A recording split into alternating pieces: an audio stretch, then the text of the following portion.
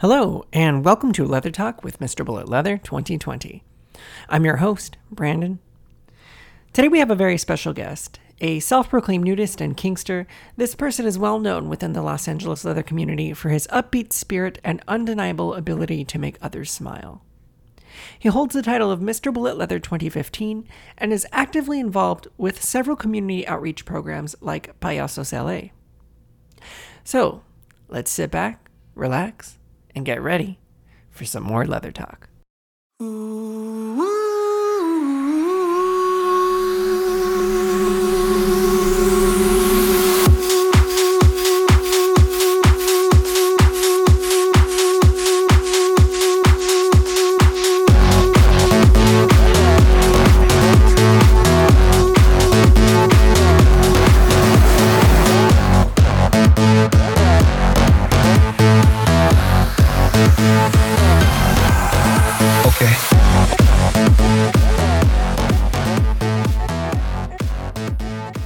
Well, hello everybody. This is Brandon, your Mr. Bullet Leather 2020, and today we have Esteban. Hi, Esteban. Hey, hello, Brandon. How are you? Pretty good. Would you mind introducing yourself, please? Well, my name is Esteban Bartolo. I'm from Colombia. I'm a nudist. I'm a clown. I'm an architect, and I'm a leatherman. And here I am, willing to talk to you, my friend. Did you mention your sexual orientation? Are you? I'm homosexual from head to toe. Yes. Okay, I got it. Perfect. Well, Esteban, how did we meet? Do you remember? Yes, we were. I remember the first time I saw you. We were in a leather contest in a bar in Fall Line, if I'm not wrong. Mm-hmm. And you were kind of cruising me. I'm glad we have the same memory. I said, "Oh, look at this guy!" And then a few months after, you were running for a contest. Say, "Oh, that's the guy who was cruising me. Look at him." Okay, I'm so glad we have the same memory. I know, and I was one of the judges, and I fell in love with you. And I just say, damn, how come I never put attention to that boy before? Well, so now you're popular and famous, so you're making me blush over here, Esteban. Well, okay, let me tell the story really quick. So, for those of you who are listening, we were at it was Fault Line, the Fault Line competition, and of course, you know, Fault Line does not have urinals. They have like the old school trough, my favorite. And I remember like looking down, I saw something shiny next to me, and I'm like, I'm pretty sure this guy has a Prince Albert. And I looked over, and that's how I met you. I was like, is that a Prince Albert? So you made me become my Prince Albert? Oh my God. It was because of my pretty face. Jesus Christ. Hey, I didn't see your face until after. That's okay. I saw you big dick too, so that I was interested. So you have a couple titles, right, Esteban? Leather title? Yes, I was Mr. Bullet, your title 2015. And then I was Mr. Seaman 2016, which is California men who enjoy nudism. Okay. And then I was on the top 5 on IML 17. Yeah. Awesome. Well, it sounds like you're involved with a few organizations. So we'll get into that a little bit later, but I want to know more about you. Let's start from the beginning. Oh my God. That's long ago. So, okay. How many years have you been in the community, you said? Let's say I've been going since I moved to LA from Colombia in 2000, and I've been going to leather bars since 2001. So about 19, 20 years then. But it's involved with the community aspect of the leather is since 2010. Okay. Now, when did you discover that you were gay? I guess since I was a little girl. Oh no, since I was a little boy.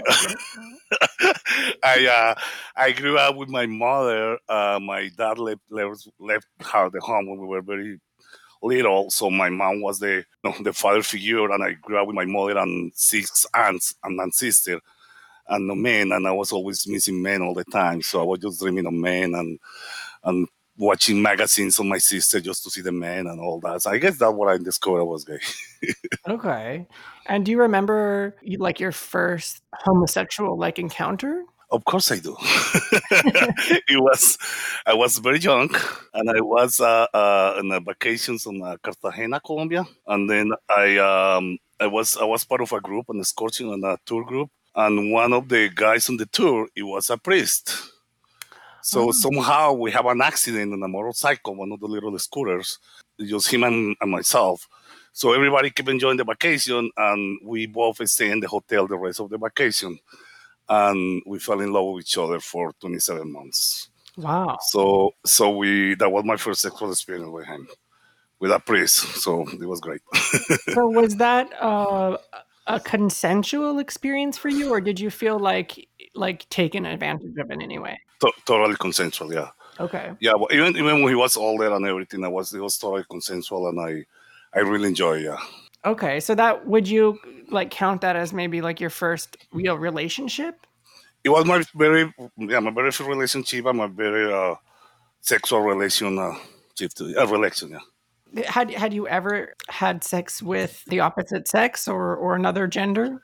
Yes, growing up, then I went to college, and you start feeling that probably you shouldn't be homosexual because it goes against all everyone in your community and the people and everything. So I have girlfriends, and Mhm. I fuck my girlfriends, and I was in the military too, and we used to go on trips and just fuck prostitutes on the street. So yeah, I have sexual relationship with women, and actually I like sex with women too. So Mhm.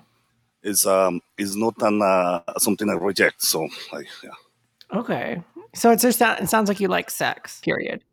I love sex, all kind of sex. Yes. Well, did you ever tell your parents about your relationship with the priest or that you were gay or No, they never knew about. I mean, they're super Catholic, and they probably died. Well, Mm. my mother died, so it's too late. But they probably would never accept it. But yeah, I came out to my mother when I was probably 21, 22 years old. Mhm. Really, she knew all her lifetime I was gay, but she was always very like care about what people say about us, about our family, about me, and whatever. So the first thing she said, she was after all the drama, ah, my God, I can't believe it. Like, who knows? Who knows? Nobody should know. Nobody can know this. So that was the only thing that she was more worried about it. Like people know that I was gay. Later on the year, she became a super gay ally, and she used to party with me on the gay clubs and go to gay prides, and things changed. But yeah, Right. but that was So she was more afraid of how people would treat you. treat me and talk about her, right? I see. Because her friends, they were all whatever, so and so, oh my God, her friend is gay, whatever. So you know Mm. stupid social commitment things. So I wonder how much of because you said you grew up Catholic. I grew up Catholic too. Hmm. Do you still consider yourself Catholic or religious or spiritual in any way? I consider myself Catholic. I'm not an active Catholic. I mean, I don't go to church anymore, and there are a lot of things of the Catholic Church that I don't agree with. But I have my beliefs, and I think everybody has the right to have their own beliefs, Mhm. and I have my own. So yeah, if you ask me if I'm Catholic, I would say yes, I am. So, I mean, on your own, like personal spiritual journey, how did you grow in your spiritual like relationship with God or whatever you believe is God, coming out as gay or discovering that you were gay? It was very simple for me because, as I say, my first partner was a Catholic priest. Mhm. So basically, we always had sex on the seminar where all the other students to being priests were there, and church and everything. So for me, it wasn't a forbidden thing from the religion because it came from there. So it was actually really easy. I never saw Catholicism against me being gay until I moved to America, and I started Mm, seeing everything like, oh my God, this is so bad. But in Colombia, I never saw it that way. I see. I see. Hmm. So, did you lose any friends over coming out?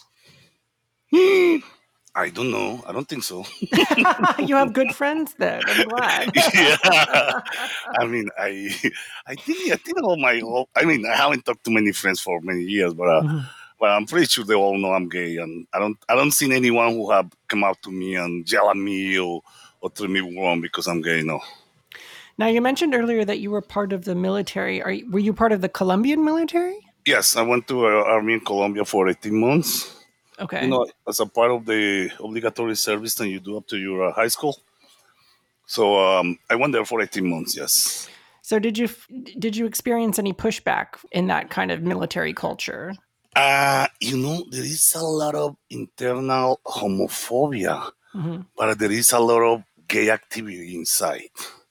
So Okay. everything is in the closet, but behind doors, everything happened on the military. So like the homophobia is more like trying to be outside, but inside everything is nice and it's better. Yeah. So did you have any sexual experiences while you were in the Oof. military? Yes, a lot. Ooh, okay. Okay, could you just tell us like a quick story? Just like give us the down low. Well, the easiest sexual experience you have in the military is when you are standing as a guard, I mean, watching the building at night, midnight, whatever. People just drive by and you just follow them and go to a garage and get a blowjob or fuck or get fucked. So, and that happens like almost every night you are in service, and at least in Colombia. I don't know here, right? Oh my God. That's very normal. Also on I mean, I think the gays at that time that was their cruising spot. They know they just drove by where the militaries were being guard or whatever, and whoever just cruise, they just go and follow them and they have sex. So it was very easy. Also, there is a lot of sex inside the dormitory. With your all mates.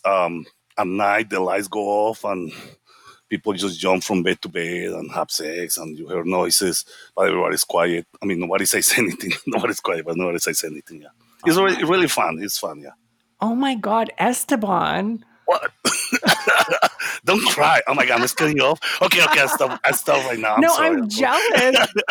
My goodness. Wow. It's fun. Yeah, yeah. You learn a lot of things. You do.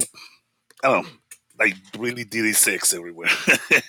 So was that your first kind of experience as far as like the cruise culture when you were like standing guard at night and following guys to the Yes, garages? yes. Okay. Because at that time I was with my partner, the priest. Hmm. Um, when I was 6 months into the military, I was still with a guy, with a priest. So I never like did anything different than just being with him. So that was my first time being there, and I mean learning the tricks of people when they look at you, and you wink your eye and you smile and you ha ha ha ha, and keep going, right? So by the time I was eyeing your Prince Albert, you were well experienced in this whole cruising thing. Absolutely, yeah. I got my Prince Albert in 2011. It's pretty new, actually. I'm not gonna. I'm definitely not gonna skip that topic, but we're gonna wait for that in a moment. Okay. So, when you had that relationship with the priest, would you consider that to be a monogamous relationship? Yes, totally, totally, totally. I actually didn't have sex. I mean, I only had sex with him for at least for the first 2 years. Only with him. When I started in the military, is when I started having sex with others, Hmm.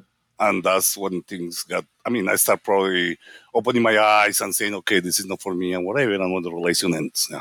Okay, so you're in a relationship now, correct? Mhm. Yes. Do you have a single partner or multiple partners in your relationship? No, I have only one partner, Colton. Okay. You're Mr. Eagle Leather. We've been together for over a year, 4 months, something like that. We are very open sexually, and we play a lot with others. He has this dynamic of being like daddy, boy, sir, master, whatever. So there are a lot of people in our lives that are part of our lives, but I wouldn't call them like in a relationship with them. No, I mean a complete relationship. We're all in a relationship with everyone, but So you're not necessarily like polyamorous, but you're open as far as sexual encounters go. I would say I'm polyamorous. Yes, Okay. I love a lot of people, and a lot of people love me, and we share love. but I don't have the commitment with her. So we're very free spirit. I We're see. very, yeah. Okay, that makes Uh-huh. sense. That makes sense. So, do you consider yourself versatile or top or Total bottom? versatile. Total versatile. I mean, my politic is if your dick is bigger than mine, I'm bottom. I think we're going to have to compare later then. Well, I'm only doing this part for information's sake because I know you are versatile. I've seen it in action, you guys. It's Have you? incredible. Oh my god. Where? There is no privacy. Jesus I Christ. I know. Well, I'm kidding. that's what I'm happens when kidding. you go and you sit in a Everywhere. sling. Everywhere. Everywhere. Yeah, I know. That was the second time I saw you. You were in a sling, and I was Was like, I? Oh "Is my that god. Esteban?" I love when people see me bottoming and play parties like what? I thought it was a top. How come he's bottoming? Is that Esteban? Everybody gets surprised. Like, what the fuck? We all bottom. We all top. What the thing? No, but anyway. And I left Colton because I walked by and I guess you guys had finished, and he like looked at me and he goes, "You have a nice dick. You should have come over here and started fucking him." And I was like, "Whoa, okay, Did you maybe fuck me? next time." No, I Oh, didn't. Jesus Christ. Okay. I think I think you, I think you were full of whatever by then. Oh, okay. Okay. Next time after COVID. Okay. After COVID. Okay. How are you holding up with COVID? How are you staying kinky during COVID?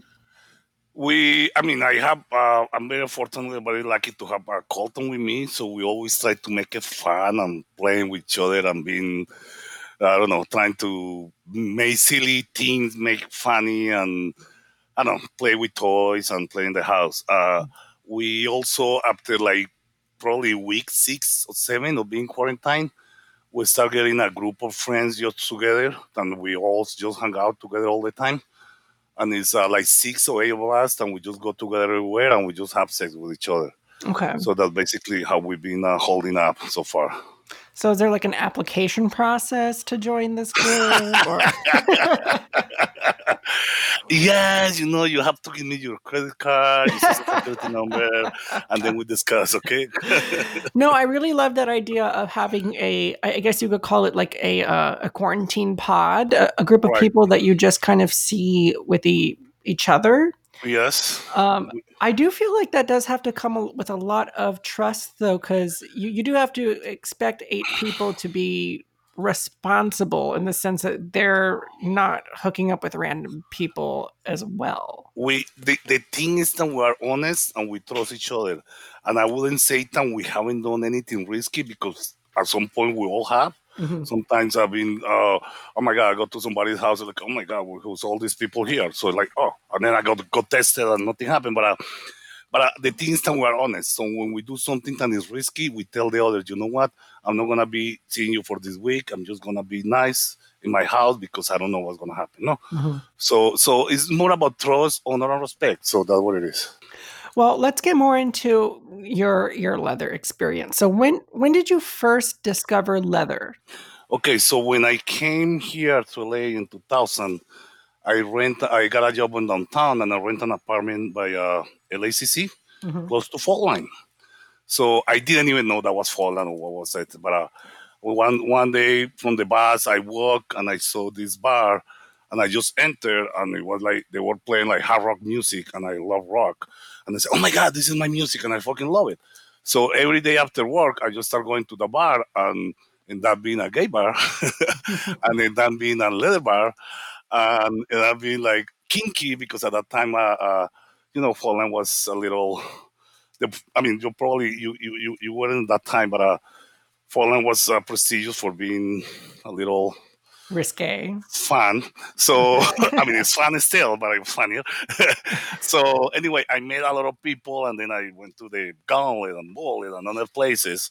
So that was like my first contact with leather. Okay. And I started seeing leather contests, and then I went to IML in 2001, and et cetera, et cetera. The rest is history. So when you first stepped into that bar, what did you experience? Did you experience any kind of sexual energy, or was it more of like a like camaraderie? Like what did you experience at that time? Hey, dude, it was a weekday, like 5:30 p.m. I entered the bar and it was dark as hell, super dark. They have a small patio, and the patio was all like dirt on the floor and a wooden fence, and it was falling apart.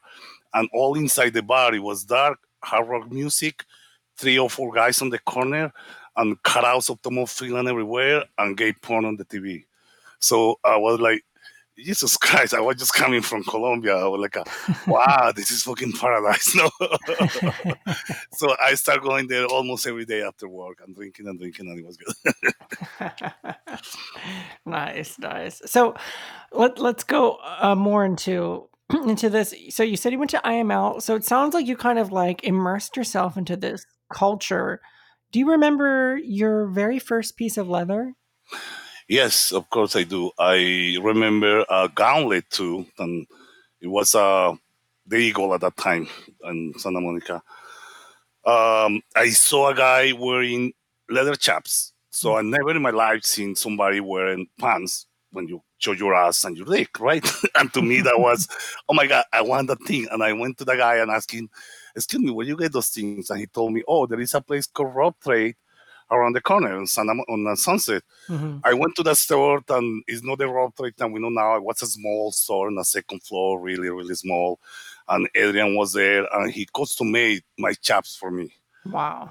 I wear those chaps for first time on San Francisco Leather Pride that year.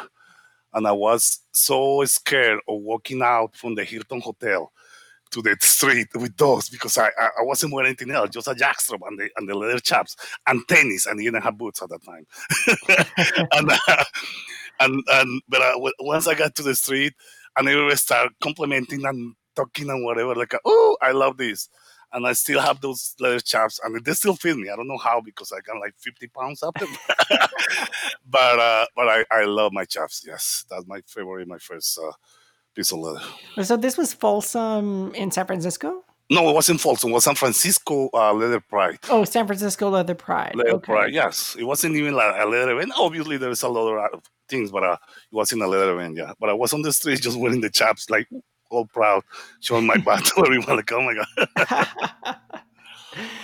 Oh goodness. Wow. So did you end up, I mean, I know San Francisco is pretty open with their like street fairs. Was there like a lot of sex going on at the time? Oh yeah.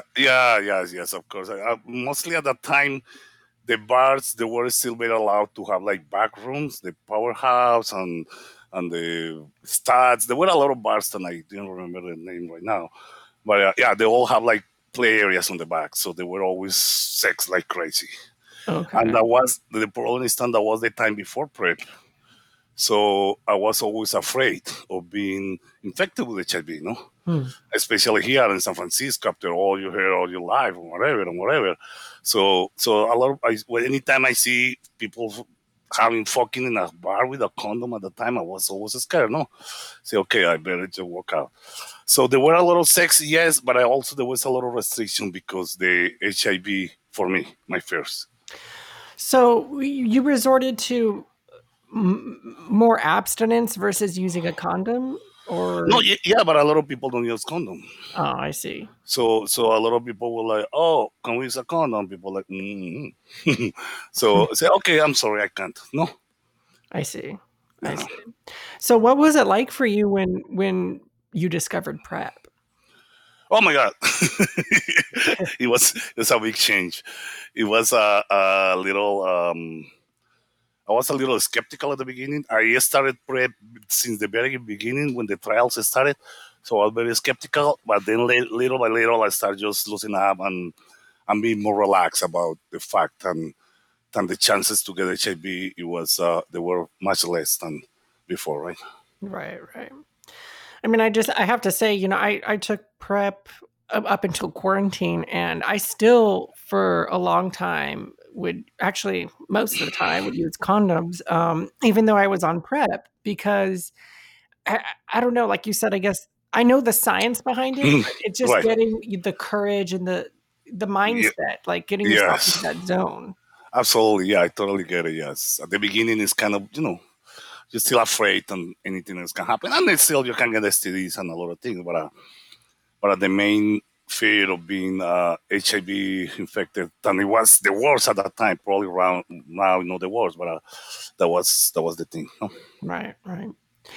Well, can you share with us maybe one of your most memorable sexy experiences at a leather bar? You did it, big. I know you got him.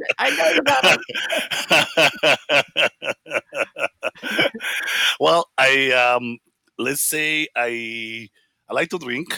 I'm not an alcoholic, but I'm almost an alcoholic. Well, I don't go to meetings, no, but I like to drink. So when I get a little drunky, I get a little happy, and I usually have sex with many people on the bars. I no long ago, I just right before point time, we actually okay. I tell you this one. This is how I met my actual partner, Colton. Okay. I was at a bar in here in Silver Lake, and I went to the urinal. They have this little the trough when everybody's peeing, and there was this sexy Latino guy there with a big, long, and cut dick, and he start beautiful ass. So we start playing next to each other, and then he start peeing on me, and I have this thing. And when somebody pee on me, my dick got hard like a fucking rock. That's my Viagra. You So, slut. so yeah, so he pee on my penis, and my penis got hard like a rock. So he pulled his ass up. So and I start fucking with him. I mean, I start touching him, eating his ass, and then I fuck him. I start fucking then, and then Colton walking into the restroom, the space, and he saw me there, and he was like, oh, whatever, and then we switch, and he fucking too, and then we start playing or whatever, and that's basically how we met in a fucking situation in a bar, fucking strange. How And the guy romantic. right? I know. Hey, some people meet in church. Some people meet in the movies. I was expecting. I saw him from across the room, and Yeah. And he threw me a kiss, and I threw him a kiss. I said, "Fuck you." no, you guys shared a hole together. we just share a dirty hole in a barroom together. Yes. I loved it. I love that story. That is so great. Well, one of the things that I really love about leather is the camaraderie between people. And Mhm. I can't tell you, I mean, I have so many memories of going to the Eagle or going to the Bullet. And there's been several times, and I'm getting chills right now just thinking about it, where I remember just stopping in my tracks and seeing everyone around, feeling the energy of the room and just smiling from ear to ear. And I remember telling myself, I'm going to remember this moment for the rest of my life. So simple, not even sexual experiences, but Right. that's what The energy. yeah, the energy. Do you have any, like, what are some of your favorite memories? There are many. I mean, I've been in so many events and activities. We have this group called Payasos, and we do a lot of fundraisers and events, and mostly of events are kind of kinky and dirty.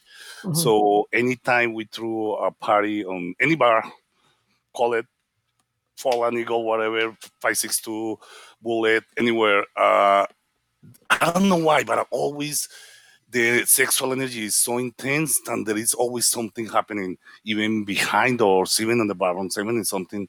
But everybody love that. Everybody come to us and say, I don't know what you guys have, but the sexual energy that you guys bring to this event are incredible. Mhm. So I leave that most of the time, anytime we throw that event.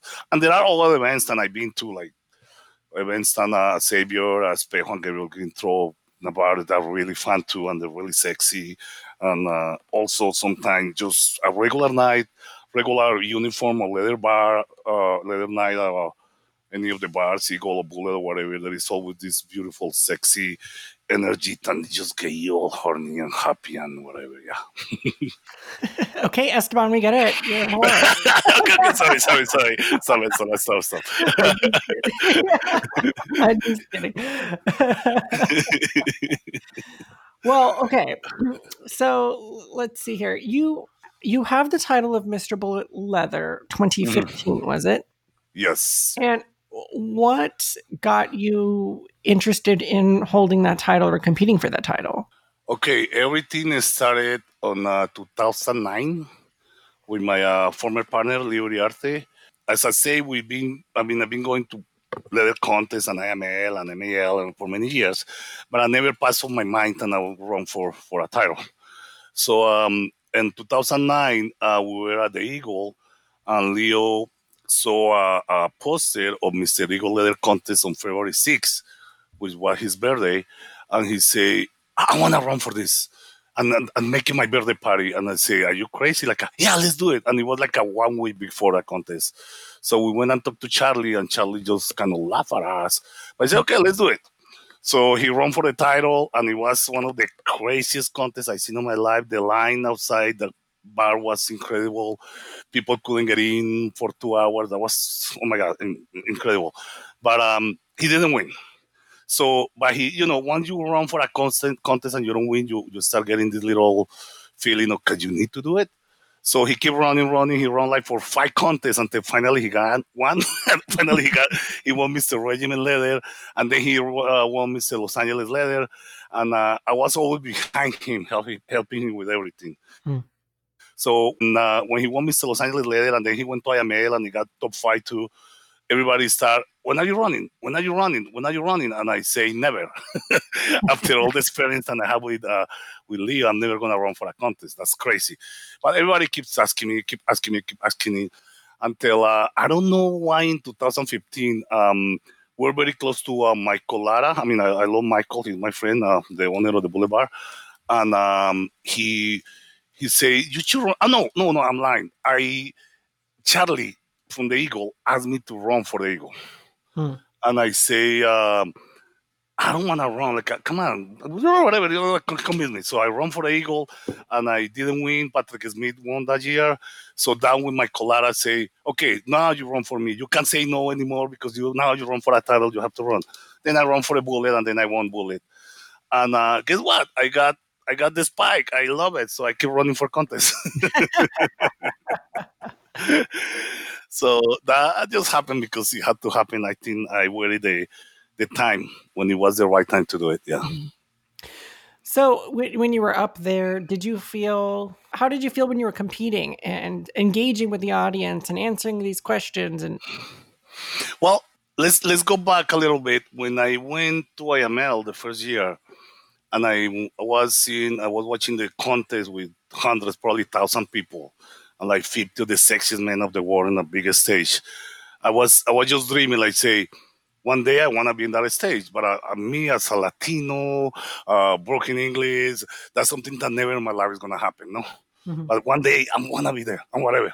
So moving forward to 2015, the moment I run for the Eagle and for the Bullet, I knew who I was. I was so confident. I was so proud of being Latino, of my body, of everything. So I felt so happy, and that was probably what I tried to project all the time, my sexuality, how open I was with who I am with everyone, how accepting I am of the people who love me and I love them. So that was probably an easy process to me. Like the interviews for me was always like a big fun conversation like we're having right now. There were never like a that stress of like, oh my god, who designed the letter flag? What is this? I never thought about those things, and I probably as diplomat I don't know a lot of those things, but it's more like a being very confident of who you are and what you can do for others. Got it. So when you got up there and you did take the title for Mr. Bullet Leather 2015, I did. how did you feel? Oh my god, that was amazing. I was like, oh, I didn't think I was gonna get it. I said, okay, first run it up again, and that's it, no more contest. But I won it, and it was very fun. That year for me was crazy. My Colada, you know that already. Probably, I mean, you've been on the quarantine time, so you haven't had the chance to enjoy the match of him. But he's a really great guy. He's supporting everything, and he helped me a lot. We throw events almost every other week at the Bullet, all kind of events, super fun and crazy. So I really love it. I really enjoyed that time as Mr. Bullet Leather. Now you mentioned before that you looked up at the stage and you didn't see yourself up there. You're Latino Right. and you didn't see that representation up there. So did you ever get people coming up to you surprised that you had won a leather title? No, no. After I won, I was probably more part of my insecurities than it was Mm, or really happening. Probably at that time there were a lot of Latinos still on the stage, but but I didn't see them because when you are insecure of who you are, what you have, you don't see the outside. You don't see what really is going on. right. So that was probably me. I was like, no, me as a Latino with broken English, I'm never gonna be there, right? But that was something. Why not? Probably there were another 20 Latinos running for AML with broken English at that time, but I didn't even put attention to that. So yeah, I never encountered any like that on my years. Mm. Do you remember what your speech was like? My speech, well, I'm a nudist. Been a nudist since was in Colombia, and then here that's one of the first things that I try to find like nudist organizations. So my speech on every contest I've done is about being nudist, about being naked. But it's not only being naked as being free of clothes; it's as a being open and being free of stigmas and Mm. attachment to your body. So for me, when you are naked, you are really expressing yourself the way you want. No, it's nothing like it's not a facade like showing who you are not. So all my speeches were about that. Were about being nude. I remember like I think my bullet speech was like, "Let's go naked," something like that. I mean, all of them are like that. Even the IML speech was like that. Let's get naked. Let's get naked. So yeah. I love that. I love that. I never heard of nudity described that way. And tell me if I'm wrong, but I think what I'm getting from what you're saying is when you lose the clothes, you're also sort of propelled into this idea of losing your insecurities. Yes, a lot. You know what? Because when you have when you are in a social environment, the clothes and everything we have on top is like a facade to show something that we are or we are not. And sometimes we then it happens a lot to us. We go to a party, leather party or no party, or wedding or whatever, and say, "Am I wearing the right thing? Is this fine for me? Is this tie fine? Is this pants okay? That shoes okay?" When you are naked, you don't think that. Mhm. You all those things just leave your mind, and you have the time just to focus on being free and enjoying and talk to the people and be honest to the people, and that's really good. I love being naked, and I love to encourage people to get naked. So let's talk a little bit about that. You are a part of Seamen. Is that Yes, correct? So Seamen is a nudist organization. yes. Siemens is a nudist organization, California Manhunt Youth Nudism. It's been around since the 80s, if I'm not wrong. It's a private club, but it's probably about 400, 500 members all around the world. They do a nude gathering in Malibu every year. I mean, obviously not this year, with like 400, 500 naked guys for a week Mhm. with a lot of activities, hiking, pool parties, dress parties, a lot of things. It's super, super fun. So that's why I run for the title of Mr. Seaman, because I love that organization so much that I wanted to represent them at IML. So when you're a member of Seamen or any nudist organization for that matter, does it always end up becoming sexual at some point, or are there events Mm. where there's no sexual? Not at all, not at all. Nudism is not a meaning of sex. Okay, Nudism is a meaning of being, again, free and relaxed and open to others without any taboos. so it's more about like embracing that openness and camaraderie with each other rather than sexual. Absolutely. Okay, okay, awesome. So you're involved with so many things, Esteban. We can go down the list, but let's talk about payasos. Okay. Payasos. Payasos LA. Let's say this is a group that my ex Liberty Arte and I started back in 2010 Mhm. when he was running for all these contests and he never won. We we see we see the need to do something without a title. because after you run for 5 titles and you don't win, say fuck, I'm not running for a title anymore. If I want to do something for my community, I don't need a title. Mhm. So that one they say, okay, what about if we just throw a party and a fundraiser for kids? I say, why not? Okay, what would be the theme? So at that point, we have a friend. I mean, still a friend who is a real payaso. It's a real clown for the children's hospital here in LA.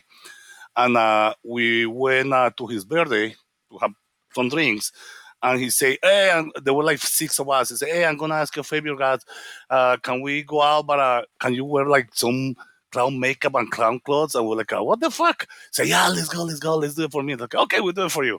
So he put makeup in the 6 of us, and we went out on a Monday to Mustache Mondays. At that time, it was a great clap and was happening. And when we entered the bar, everybody was, oh my god, who these people? Some people were afraid. They thought they were a gang because we weren't like the typical clowns, but we were like a cholo clowns. So like a gang. So people were like, oh my god, all these Latinos, they're gonna kill us, something's gonna happen. And people start talking to us, and some people love us, and we have one of the best nights ever. So then we say, hey, this is the idea, the perfect idea for a fundraiser. Let's do it as a payasos, let's do it as a clowns. So we did a fundraiser on Cobra Bar at that time for Operation Smile, the kids with the lead palate, Mhm. the lead palate or whatever, and it was a success. It was crazy, and everybody from the lead community was there, and everybody loved it, and everybody, and we raised tons of money, and that was our very first time raising money for something. And everybody said like, "We need the next one. We need the next one." And we're like, "I thought that was a one time only." And no, no, no, no. And so they say, "Okay, let's throw another one." So we throw another one, and then we say like, "Okay, this is time to things get things a little organized." So we basically formed the Payasos LA. And if you ask me what Payasos LA, I can give you the legal mission statement, or I can tell you honestly, it's basically just a group of mostly Latinos that are fighting to get a place on this community. So what we do, we encourage a lot of our people to people who is afraid, people who is ashamed or their body or their culture of the many things, to be free and to run and to feel happy. So we have a lot of people coming into a group and becoming something else, becoming title holders, becoming sisters, or doing something else. But they we see the change on people when they come to payasos. Wow. It sounds a lot, Esteban, like your kind of mantra is, to be honest with yourself. Absolutely, yeah. I mean, we all have to be honest, not only with ourselves, with everyone. Yeah, So, what kind of people who's invited to become a member of Payasos, and how does that even Everyone, begin? everyone. I mean, obviously, we haven't done anything this year, Mhm. but we throw events for different fundraisers all the time, and people can come, people can and ask us, and we say, um, this is no a group when you just sign up and just go in. You come to our events, you participate, and you become part of our family, because at the end we are all a family. I mean, everybody is in Payasos or have been part of Payasos, we consider ourselves family. So it's how you become a payaso, just become part of our family. No, Mhm. you prove yourself that you want to be part of our family. So, when you come to a Payasos event, do you have to be necessarily a member of the leather community? No, no, no, no, no, no, not at all. No, no, no, no. Payasos is for everyone. Okay. It's not only in the leather community. No, I mean, we let's say we started it because it was part of the whole leather contest and things, but it's for everyone. No, everybody, no every payaso is part of the leather community, and no every event is leather. We do pool parties, we do many different things, and no, we're leather, we leather. Okay, well, let's talk about these famous pool parties because I cannot step out of my front door without hearing about your pool parties. I don't know. Everything is a lie. There is no pool parties. Yeah, Or in right. quarantine. Oh, you're talking about the pool parties before. Okay. People keep talking, and Colton and I keep throwing secret pool parties during quarantine. So we just keep joking about it with everyone. But anyway, no, the pool parties is like no other.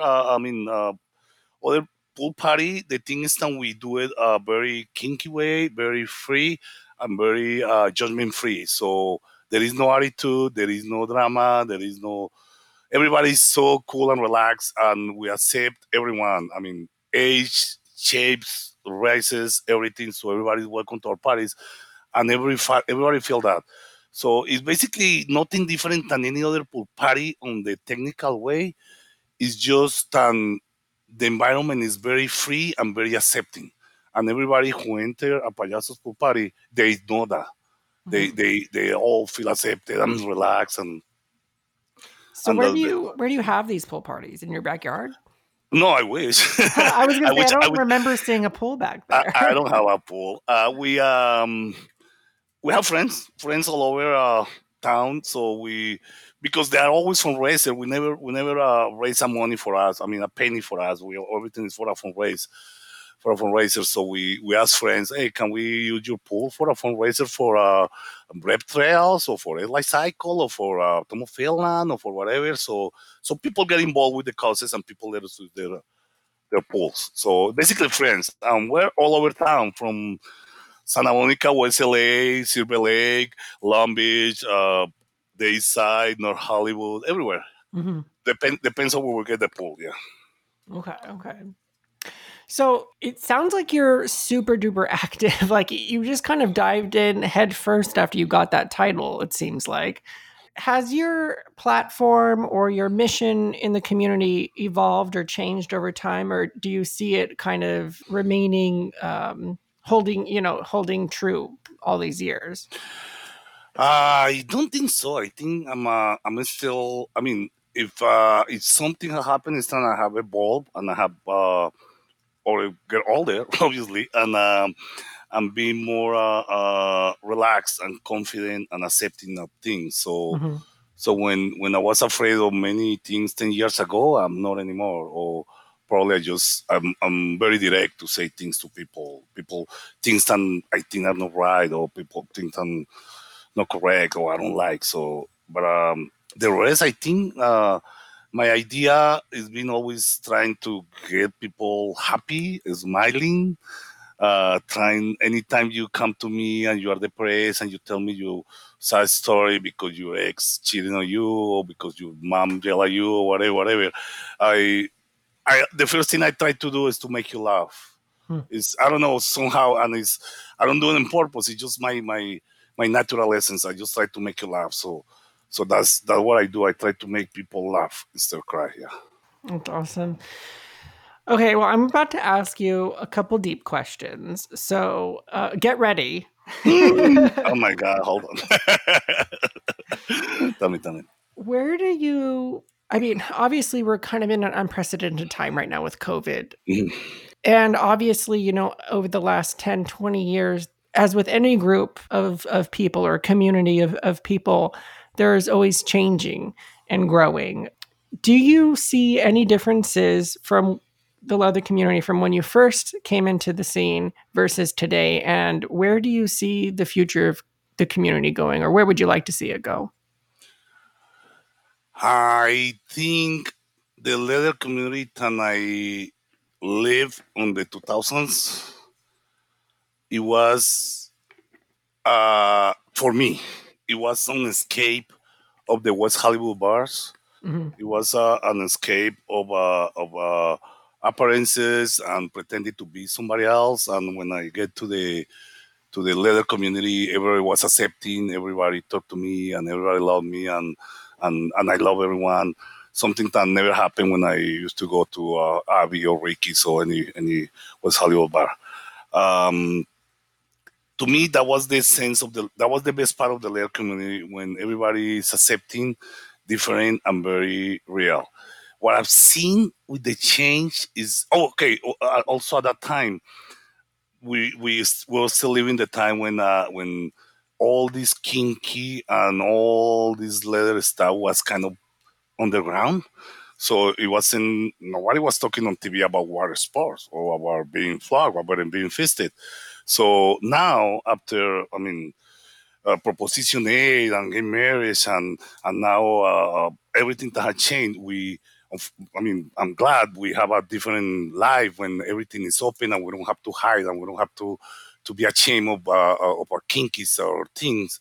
However, that changed a lot on the leather community, and I noticed that acceptance than it was happening before is becoming a lot of like a different way. It's I see a lot of new groups and they are just like trying to eat each other, to talk bad about each other, to beat each other. I see people fighting for things than before we used to respect and help each other.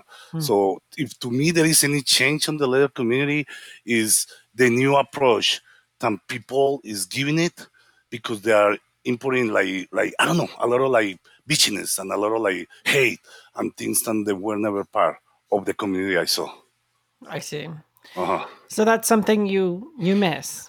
Absolutely. I sometimes I again I when I see all these things I say, oh my god, I hope this doesn't happen anymore. I mean, but it keeps happening. Like people just bitching about each other and hating about each other and trying to eat each other alive. And like that was never like that. That was anytime somebody had a problem, somebody came and protects you. Somebody came on top of you and everything. Now it's like I don't know.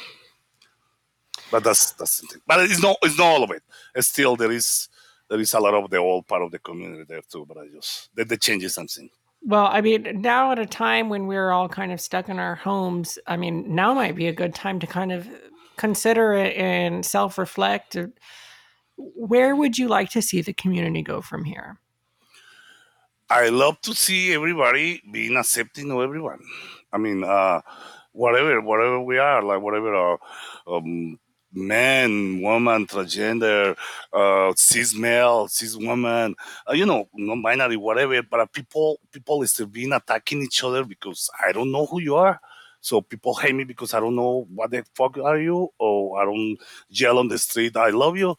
So I would love to see people supporting each other and helping each other and being working with each other and sharing. So that's how we learn how to live with each other. So I would love to be like to see that, see people more accepting and more understanding and less bitchy. Yeah. Absolutely. Hmm. Well, a big part of this show is, I mean, my hope is that people are listening that maybe don't have direct access to leather bars across the country and hopefully across the world. Do you have any advice for people that are just getting into the scene or just starting to experiment with leather or kink on their own? I say one, go really slow on learning. Sometimes when you are young and you are experimenting new things, you hurt yourself because you are doing things the wrong way and you think you have to rush. You have to rush to be a daddy, or you have to rush to be to get fisted. You have to rush, and I would say enjoy, relax, and enjoy your journey. Everything at the time, because when you have to get there, you will get there. You don't Mhm. have to be a title holder at 21 years old. You don't have to get fisted. I mean, you could, but you don't have to rush to do those things because, oh my God, I'm starting now and I have to do all these things. No, learn, learn and live and whatever, enjoy. And when you have the experience and when you can do more different things. Awesome. Awesome. Well, let's get back to sex, Esteban, because I know that you're a kinky bugger. I knew it. Tell me. Okay, so we've already talked about your escapades at the urinal and your cruising life, but what are some other fetishes or kinks that you're into? Do you flag any colors? Okay, I would say my main thing is water sports. I love water sports, giving and receiving. I love flogging. I love clown fucking. Clown fucking. Clown fucking. This is a fetish of people who like to fuck people with makeup. Oh, Not only clowns, but sisters, drag queens, and that's to me that's something that turned me on. okay. So I like that. I love. I have a food fetish. I love food, like feel like crazy. I love what else am I doing? Talk about vlogging. I have enjoyed. Oh, I love CBT. I love CBT at all. I love the pain, give and receive the pain, Okay. and become pleasure when you are about to explode. What else? I mean, in general, I have tried many things. I love electricity, electroshocks. I love to give and receive electroshocks, and I have a lot of electro toys, and I play with them.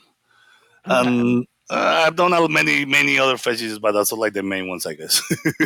So let's talk about piss because that's my favorite one. Tony, you wanna go now? You wanna go now? You wanna go later? So, okay, so let's talk about piss. When did you first discover piss? When I first discovered peace, oh my god, I think that was at the bars. Any of those bars with big drops. I actually no. If I'm honest, I think it was on the parks. When I used to go cruising on the parks, on the Elysian Park or Balboa Park or whatever, I love to stand on the urinals waiting for other men to go and pee, and watching them pee excite me, and I used to like start playing with the pee and sometimes drinking and whatever, and I love it. And I mean, obviously, I have thrown a couple of peace parties in LA called Latrine, and it's been like super fun peace parties when everybody's peeing and everyone and drinking water and peeing, drinking water and peeing, and it's a crazy fantasy. So yeah, I Hold up, wait. Slow down, Esteban. sorry. Sometimes I talk too fast. I know. No, okay, let's go back. Drinking pee. Okay, how did that come about? Because I'm sure you have to remember the first time you swallowed piss, right? Yes, you know what? Now that I remember, it was back on 1998. I was on one of the Yahoo chats, and before all this scrap and everything, whatever, people just cruise on Yahoo chats, on AOL chats, Hmm. and I was there, camera to camera with another guy. I don't remember who. And he started giving me orders and say, "I want you to pee in a glass." Oh my So god. I pee in a glass in the camera. And he said, "I want you to drink the pee." And I started drinking the pee, and that got me so fucking hard. And it was my own pee, but it was so fucking sexy, and I fucking love it. And I remember that, and that was something that I always remember the first time I drink pee, my own pee, but I was really really hard, That and it must wasn't have camera. been a huge rush for you. I mean, It was. were you doing it as a service in the beginning? I was doing it. Yeah, Hold on, just Esteban, take a breath. I can hear you running out of breath over there.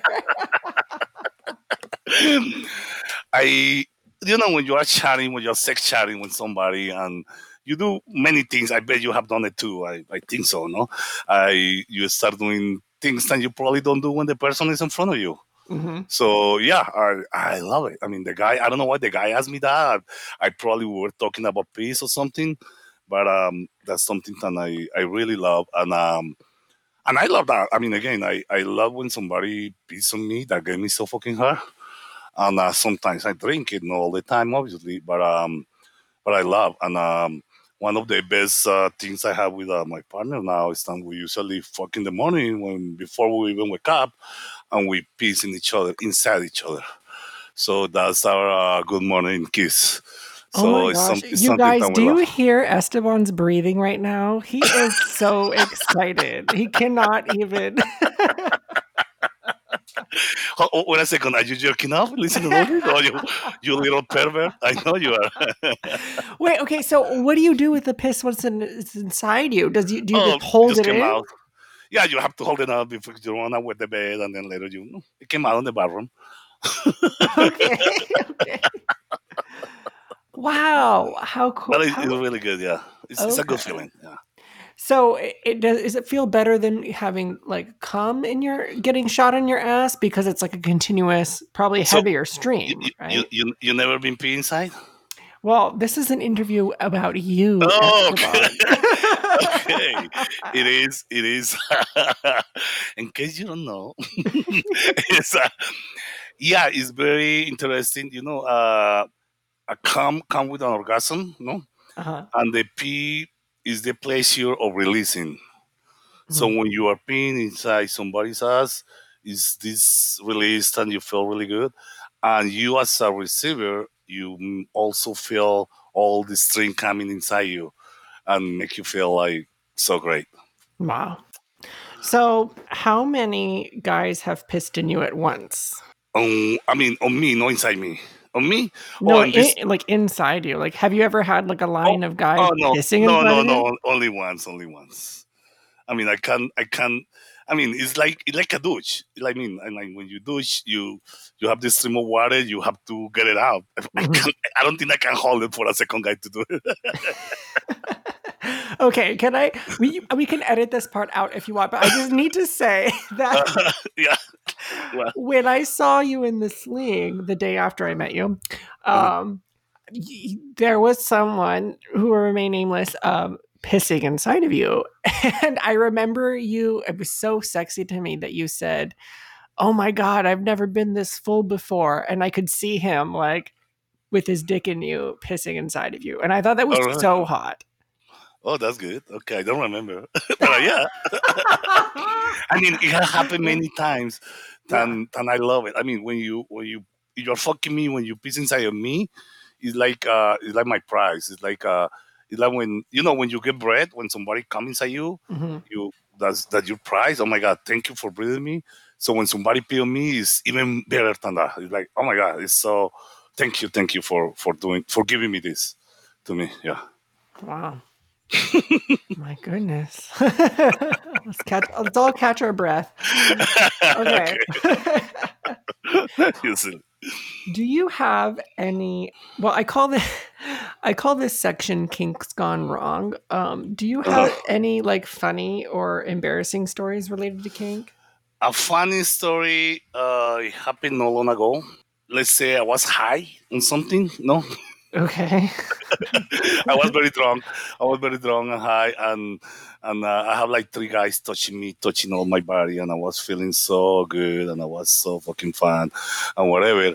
And one guy started playing with my ass, and I feel it so fucking good, and it was great. And I say, yeah, more and more and more. Then at one point, I feel he's fisting me, and I say, "Fuck, this is it. I'm getting fisted right now."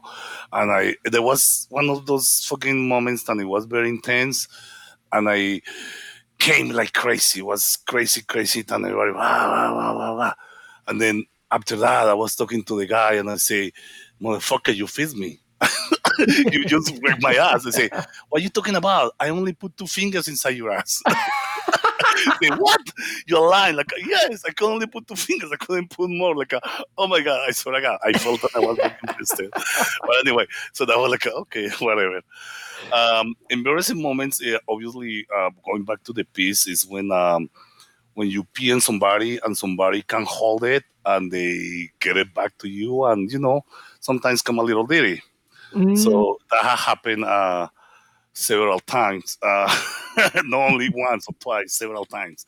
So it's very embarrassed for others. I, for me, I try to hold it, and I think only happened once. And when that happened, I feel really bad because the other person was scared. But after that, I just try to hold it well. But that's probably one of those moments like, oh, I'm sorry. So, do you tend to do this more like when you're at home, or does it happen at parties more as well? I would imagine that it's harder to hold it in to wait to find a restroom when you're at a party. Yes. I've done it everywhere. All right, so no limitations for Esteban. All right, got Yeah. it. Well, Esteban, it was really great talking with you. Before we get going here, how can we reach out to you? How can we find you on social media? How can we get connected with Payasos? Okay, you find me on Facebook, Esteban Bartolo, Mhm. or you can find me on Instagram, Esteban Bartolo too, or you can find me on Twitter, Bart41, or you can find me just for fans, Bart41, or you can find me on Xtube, or you can find me on every porn site of the web. Oh, wow. Okay. Some are free, some are paid, but you find me everywhere. Payasos. The easiest way to contact Payasos is on Facebook. You just go to Payasos LA on Facebook, and you can send us a message. We tend to get back to people very soon. I mean, very quick. Um, I would love to hear from people, ideas and comments and things. Awesome. And before we get going here, do you have any last statements for our audience? Again, my advice to many people, and I want an advice is just to relax and enjoy life and be free and try to be positive about everything and look the bright side of the spectrum. No? Awesome. That's it. Yeah. Well, thank you so much for coming on the show. Okay, Brandon, thank you very much. Thank you for inviting me. Well, before we go, I know some of you are thinking right now, Brandon, you forgot to ask Esteban about his Prince Albert, like you said at the beginning of the show. I know some of you are thinking it. Well, if you're thinking that right now, then you would be correct. I totally forgot to ask him about it. But we did record it a little bit later when I realized I forgot to ask him about his Prince Albert. But if you do want to hear some of the dark and dirty after show discussion, log on to Patreon, where you can find me at Leather Talk Mr. Bullet, where you can hear our conversation about Esteban's Prince Albert and a little bit more.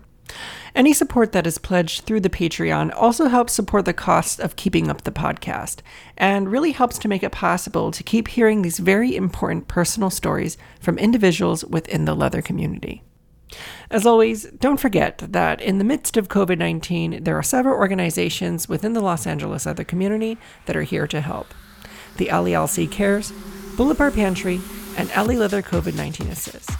If you or anyone you know is in need of assistance, please reach out. I will have links in the description below. As always, you can find me on Instagram and Patreon as Leather Talk Mr. Bullet and Facebook as Brandon Bullet. Don't forget to rate and subscribe. And as always, stay safe, stay healthy, and stay kinky.